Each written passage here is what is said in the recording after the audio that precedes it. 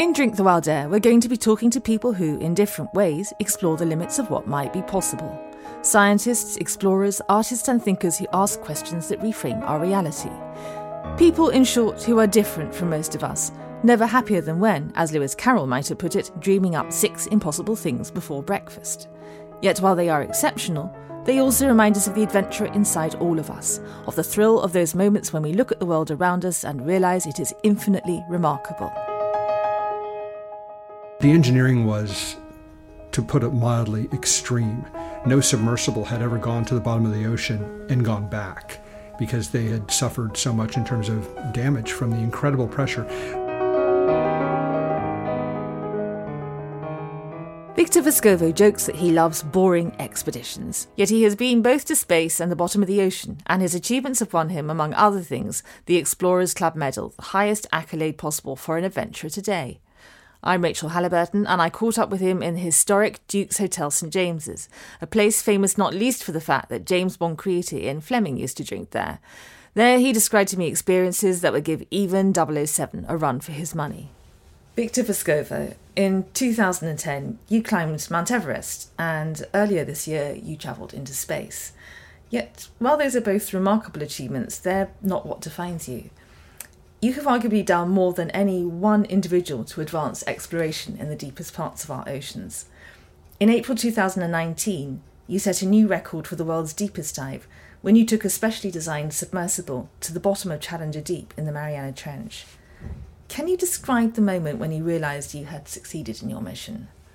Well, I think the first dive to the bottom of Challenger Deep, the primary sensation that you feel is very similar to when you get to the very top of a difficult mountain. It's actually a feeling of relief because you have done so much up to that point to prepare, to build a system, or in the case of mountain climbing for day after day, that when you finally get there, there's the relief that we actually did it and nothing is going to stop us. So it really is the first emotion. The second emotion is obviously one of delight that it was actually achieved. So you're actually very happy, you're excited, and at Challenger Deep it was no less so because we hadn't actually tested the submarine at that depth before.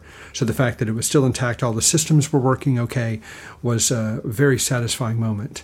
And then in the case of the limiting factor at the bottom of the Mariana Trench, then I felt like a young kid, where here I was with a craft of my own creation at the bottom of the ocean, and I had no real plan.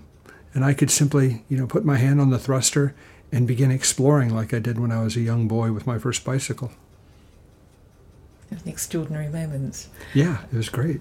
You've talked about the difference between going to space and going to the bottom of the sea, and that going to space was almost just being launched on a big bomb. Yeah, pretty much so. I think I've had a really interesting experience because so many people want to portray things as this or that.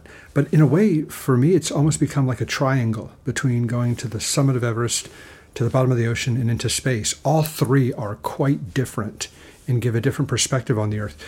Climbing a mountain is very raw, very physical. You are beaten down. You lose a lot of weight. You're at great physical risk if you miss a rope or something like that. And so it's a very different experience. And of course, the views can be astounding. Going into space was just very technical, but just so fast and violent almost. You're strapped to a 10-story bomb and being lofted at Mach 3 to go into space, and then you're in weightlessness, and before you know it, you're screaming back to the Earth at 5 Gs, parachutes deploy, and then you hit the bottom of the Earth, and you're like, okay, that just happened. And then going to the very bottom of the ocean is a much slower, peaceful, almost cerebral experience. And when you get to the bottom, you can't see very far. So it naturally turns you inward mentally. And yet you're among these rocks in the seafloor that is probably some of the oldest terrain on the planet. So it feels ancient. And you get a very strong sense of just how brief our lives are, that we're a small part of a much larger world, which is kind of the opposite when you go into space, where you feel like you're the center of the universe because you can see so much and there's so much excitement. So I feel very fortunate that I've been able to experience all three of these incredibly different vistas of not just the Earth, but also how human beings experience them. I'd like to talk about precisely what the challenges were of this descent. Pressure is measured in bars. And the bottom of the Mariana Trench is meant to have 1,086 bars of pressure. Yeah. One scientist explained this by saying that the pressure would feel like having 100 elephants standing on your head. I'm always suspicious of statistics which are that neat, but if there had been anything wrong with your submersible, you would have been wiped out in seconds. Can you talk to us about this extraordinary machine, which I believe you had built for $50 million? Well, the entire system was about that. And it is a full system where the submersible, of course, is the belle of the ball, as we say in America, where she had most of the attention. But the support ship was no less important because that allowed for us to live on the ship and take it to the places it needed to go. There was also a very powerful sonar that allowed us to map the seafloor, so we knew where we were going and knew that it was the deepest point. And then there were the 3 robotic landers that would also go down with the submersible that acted as not only navigation beacons on the bottom so I could navigate, because there's no radio, there's no GPS underwater, but also did a tremendous amount of scientific collection and exploration. So it was a whole system. But the submersible was, of course, what I was in, so that received the most attention. But the engineering was, to put it mildly, extreme. No submersible had ever gone to the bottom of the ocean and gone back because they had suffered so much in terms of damage from the incredible pressure, but also the freezing temperatures and the corrosive salt water. So that combination is not really friendly to electronics, which is really the heart and soul of a lot of the systems on the submersible. So a lot of thought went into the engineering and making it as fail-safe as possible. So yes, if there had been a catastrophic pressure failure of some kind, I would have been gone within a millisecond because of that extraordinary pressure. But it was designed to be fail-safe. In fact, the principal way we tried to design it was that the laws of physics would have to be violated for me not to come back. And so there were so many systems such that if they failed in a way that actually created and used that pressure to seal the submarine even better. Now, it might have been more difficult to repair or get me out, but that was the process, and that made me feel very, very safe when I was in the submersible. The number one threat to a submersible is actually entanglement. So the most dangerous dive that I did was probably on the RMS Titanic, where I did the first solo dive on Titanic, and I observed quickly that because of the very strong currents and the limited visibility, that it actually was quite dangerous because of the cables, the unpredictable nature of the wreck, the currents. And if I had gotten entangled, we had measures to deal with that where I could eject parts of the submarine that might become entangled, but that's putting yourself in a very difficult position where if that circuit fails and you do not release that bit of the sub that is entangled, there's nothing you can do about it. Before we talk more about the many things you've done with the limiting factor, I'd like to talk to you about exactly what drives you. You've always had a thirst for adventure. You wanted to be a fighter pilot, but you couldn't because of your eyesight. So you trained as a civilian pilot. Mm-hmm. You've also worked as an intelligence officer for the US Navy Reserve for 20 years, and then went into the very different cutthroat world of private equity. Mm-hmm. Some scientists say that life's big risk takers have certain genetic markers in their DNA, and I believe you've been tested for these, haven't you? And not surprisingly, scored very highly. Can you talk about the importance of risk in your life and about the link between risk and who you are? Sure. I haven't actually been tested for those alleged genetic markers, but I think it's highly likely that if I was, that I would probably have, I think there are 11 of them that tend to be pretty definitive. I probably have most of them. And I think there is definitely a genetic component, but there's also, I think, a societal element. My parents were very indulgent of me in terms of me wanting to go exploring, but I do have this almost insatiable curiosity and desire to see what's on the other side of that hill. For example, just here in London where we are today, I would like nothing better than to just have an afternoon just to go explore because I've never seen it. And so I think exploration is just part of my nature, and that if I wasn't exploring or trying to push some technological boundary, I wouldn't be happy. So we all do what makes us happy. For some people, it's family life. For other people, it's their work. For me, it's satisfying this insatiable curiosity that I have. And it's taken me in many different directions, and I satisfy it in different ways, not just with deep ocean diving, but also things that I do in finance or in other endeavors. It was December 2018 when you started your expedition to go to the 5 deeps, the deepest point of each of our 5 oceans. You started with the Atlantic Ocean's Puerto Rico Trench. You've also been to the Antarctic Ocean's South Sandwich Trench, the Indian Ocean's Java Trench, the Malloy Deep between the Arctic Ocean and the Norwegian Seas, and of course the Mariana Trench. You've talked about the danger of visiting wrecks, but which of these particular descents to the bottom of the ocean felt the most dangerous, and why? Well, actually, it was one that you did not mention, because there was actually a puzzle in the Pacific Ocean of where the deepest point in the Pacific Ocean was. It was highly theorized that the Mariana Trench was the deepest, and there was a lot of evidence to back that up, but the Tonga Trench was actually quite close in depth, and no one had ever physically measured it. No one had ever been there. And so we felt it incumbent upon ourselves to actually physically survey that trench as well, just to make sure, because it was close. And I dove that trench solo, and it turned out to be only about 110 meters shallower than the Challenger Deep. We were actually pulling for it. We were hoping it was deeper, because that would have caused everyone to have to rewrite the books. But it was that way. But there was a problem with the submersible when I actually got 4 hours down to the bottom of the Tonga Trench. I actually had an uncontrollable electrical discharge in one of my batteries, which is a polite euphemism for saying there was actually a fire in the battery. But at that depth, with that level of pressure, there was no actual flame, but I had several kilowatts of power just dumping and charring and burning components only a foot or two away from me outside the pressure vessel. So this was not happening inside the pressure vessel, where it would have been a serious problem, but it still was an issue. And I got indications in the sub where my electrical status board was lighting up like a Christmas tree with red and green lights. And just like what happens in an aircraft, because I'm a pilot, is you try and diagnose what is the biggest problem that is causing all these other ones. And it turned out that one of the batteries had failed pretty significantly. So I shut it down, and I isolated all the other systems. I did what I was supposed to do. And I actually, because I was at the Tonga Trench and no one had ever been there, I felt it incumbent to continue the mission for about another hour using the other side of the submersible whose power systems were insulated from the other one. We always had dual functionality.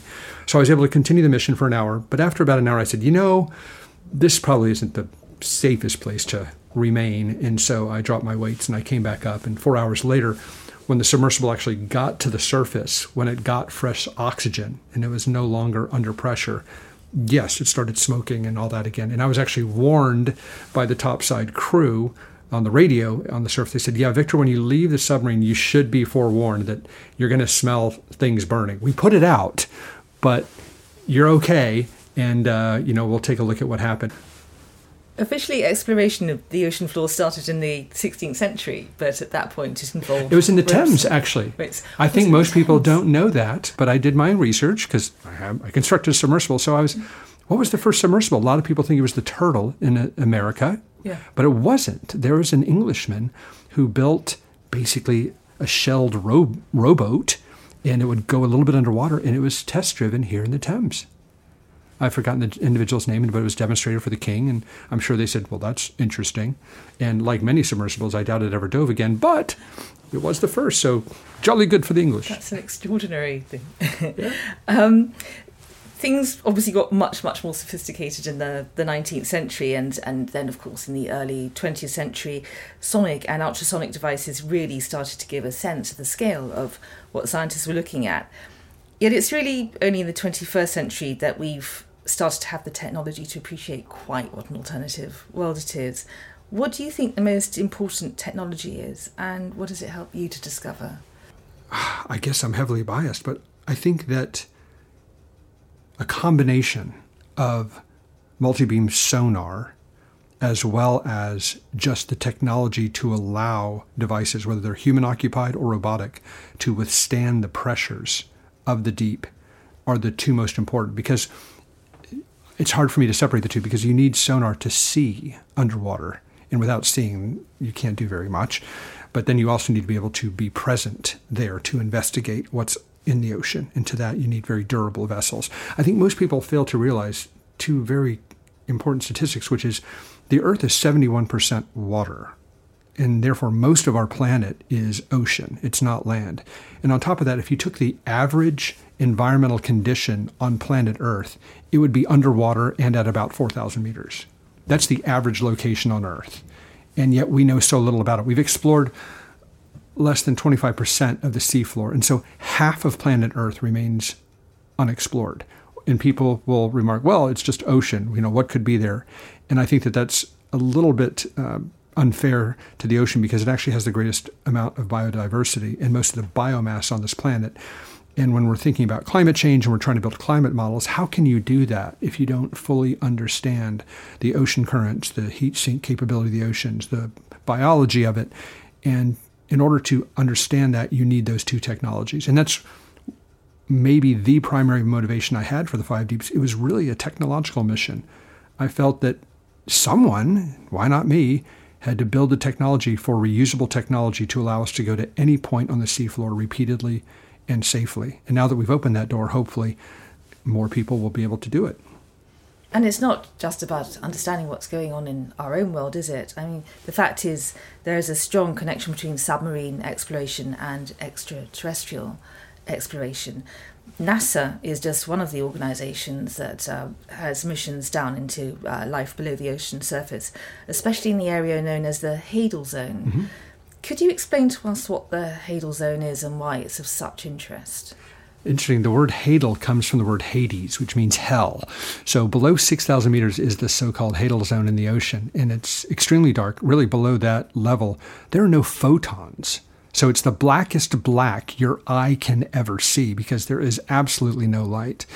And because of the conditions, the pressure, the freezing temperatures, you end up with life that is completely different than what you would have up here on Earth. In fact, when we go to the bottom of the deep ocean trenches, we will often see bacterial mats, which doesn't sound too exciting, but they can be quite beautiful, gold in color or even red. And they are living off the minerals and the gases that are seeping out from the rocks. Because there is no light, there's no energy from the surface. So they have to generate energy and survive in a completely different way than we do here on Earth. And that is what gets astrophysicists and exobiologists excited, because if there is life on other planets, it may bear much more resemblance to that we find in the deep ocean trenches than what we find, on the surface in our national parks. And so I'm extremely excited and hopeful that some of the technologies that we have helped develop could be used for deep space probes on Ganymede or Europa, where they can penetrate the ice on the surface of those planetoids and hopefully find active life. And I would not be shocked at all if it bears significant resemblance to what we have found in the deep ocean trenches. You worked in naval intelligence, and one of the recent important geopolitical events that have taken place have been the explosions at the Nord Stream pipelines below the Baltic Sea in September. We, it seems, are entering a new era of submarine warfare, which is potentially directed at the many cables and pipes below the ocean for oil and natural gas that keep our civilization going. We apparently have enough fibre optic cables alone to stretch to the moon and back. You could do so much damage by targeting the ocean floor. How do we begin to protect these fragile infrastructures against attacks from hostile powers like Russia? It doesn't even have to be hostile powers. Myself as a private citizen could do it. That's what's so amazingly dangerous about the situation, I think, and one that is greatly underappreciated, because on the seafloor, there's an enormous amount of natural gas pipelines. There are cables, as you mentioned, but getting to them is actually not that difficult, especially now. The Nord Stream pipeline was in only 100 meters of water, so you could still get light from the surface to actually see it. Any number of commercial vessels could have gone down there and laid explosives. So a private citizen could have done it, and it could be done again. And I think people are finally waking up to the vulnerability of these assets. Now, are there backup systems in place, whether they be fiber optic or ways to shut off the pipelines and use it? Yes, but one can imagine the economic and political shock of 5 Nord Streams happening all at once, all over the world. It could be a major seismic event that could cause financial markets to be destabilized, that could cause significant disruption to energy flows. And therefore, to answer your question, how do you guard against it? I actually don't know how. There's so many points of vulnerability, and they're so long, and so much of them are in relatively shallow water, which I would consider under 1,000 meters, which is easily accessible by any number of commercial submersibles. And getting large payloads down there is not that hard because we're usually carrying payloads as our ballast. And so letting them go on top of a critical asset would not be difficult at all. And I just don't know how you actually stop it easily. There are big organisations who are trying to map the ocean floor, not for sinister reasons, including the Nippon Foundation, GEBCO, and the US's National Oceanic and Atmospheric Administration, to which I believe you are attached. Mm-hmm. There are cynics who worry about money being spent on such expeditions when it could be spent on health or housing. Can you talk about what you believe this kind of enterprise contributes to society as a whole? Well, I just come from a philosophy that I think that it's important to know the characterization of our world in the same way that in the 16th and other centuries, large amounts of money were funded for expeditions to explore what's on the other side of the ocean, and that led to the discovery of the Americas by Europe. They were obviously inhabited at the time. But I think that that is part of what we need to do just as a species, which is to spend at least some marginal amount of money to find out the characterization of our own oceans and mapping them, because that can have direct impacts on how we can predict earthquakes, tsunamis that can cause significant destruction. I still think we have very little appreciation for what causes so many of these massive natural disasters, and many of the clues to them could be within our reach if we just knew more about the seafloor. At least many of the scientists that I've spoken to believe that. And I agree that there are other priorities as well, that we should be spending money on any number of other causes, but I don't think it can be to the exclusion of science either. There needs to be a balance, as with all things in life.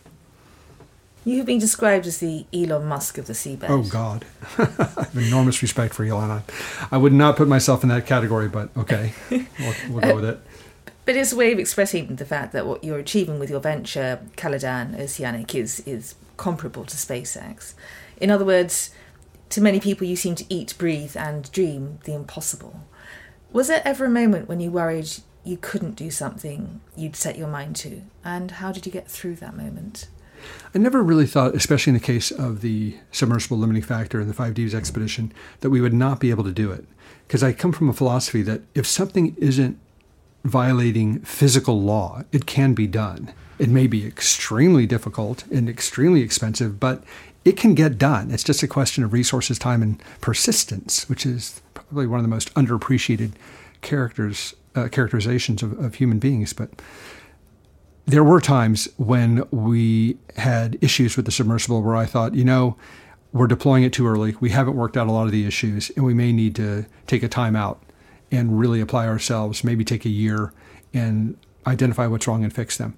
And those are kind of tough moments because that comes at great expense, an enormous psychological letdown, and cost you time, which is probably the most valuable resource.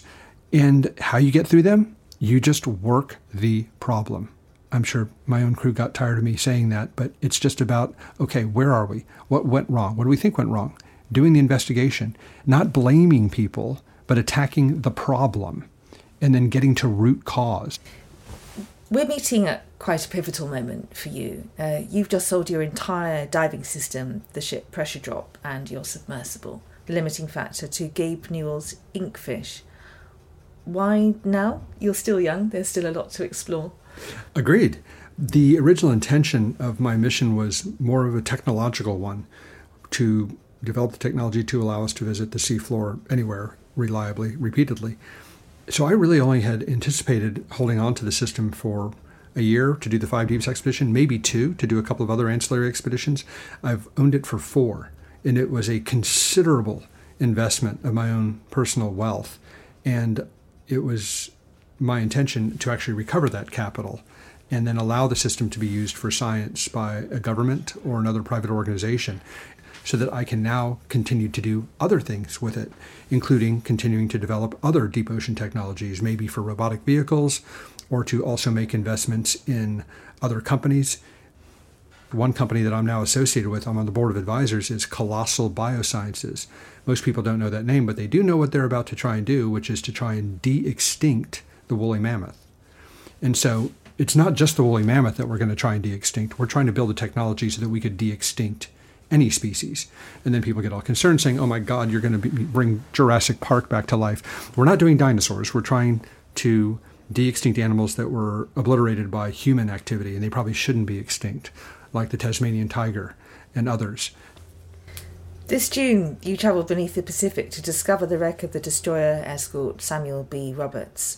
It sank on October the 15th, 1944. Like all wrecks, it is in essence an underwater grave, and a dangerous one at that. There were unused depth charges around it. Can you talk about what it meant finding this relic of human existence in such inhuman surroundings? Yeah, wreck diving, particularly the military wrecks, especially as a Navy veteran, were very emotionally powerful for me to find them, because it's unfortunate that so few people seem to know the history of these ships and the incredible sacrifice that these sailors made in these battles to defend their countries, on both sides, to be quite frank. And finding them gave us the opportunity to retell their stories. And when you read the stories, they're almost like Hollywood scripts that actually happened. These were real people that were doing extraordinary things under insane conditions. And then to find their final resting places when they had just disappeared one day in a battle also gave closure, I think, to a lot of their families. We've gotten a lot of outreach from them saying, thank you so much for finding the wreck. My uncle or my grandfather, died on that ship, and this is just wonderful to hear the story about why he gave his life in this battle. And it's a tribute to them. I'd like to ask you about your heroes. In the past, you've talked about Roald Amundsen. Mm-hmm. Amundsen, I think, succeeded in reaching the South Pole in part because, as a Norwegian, he understood the challenges of snow and ice. What qualities do you particularly emulate from him? Oh, I think my two favorite explorers are Roald Amundsen and also Charles Lindbergh, the American aviator that flew across the Atlantic for the first time. And I think what characterizes both of them is that they were driven not by the fame or the records, and I'm not driven that way either, although I think some people may believe I am. It's really about the mission, wanting to apply yourself and develop technology to do something no one's ever done before. That's the real exciting part for people like that. And Amundsen was so thorough. He was an incredible planner. He experimented with his equipment. He experimented with his teams. He thought about problems in a very methodical, careful way. So in a way, it's like being a stuntman, where what you're doing is very dangerous, but you do it in such a way that you're mitigating as much risk as possible. I think Lindbergh did the same in his flight across the Atlantic. And so that's how I have approached expeditions as well. And some other explorers that tended to have a lot more maybe intuitive drive and maybe just more excitement and more passion, just thinking if we apply enough energy and rage against the problem, we can solve anything.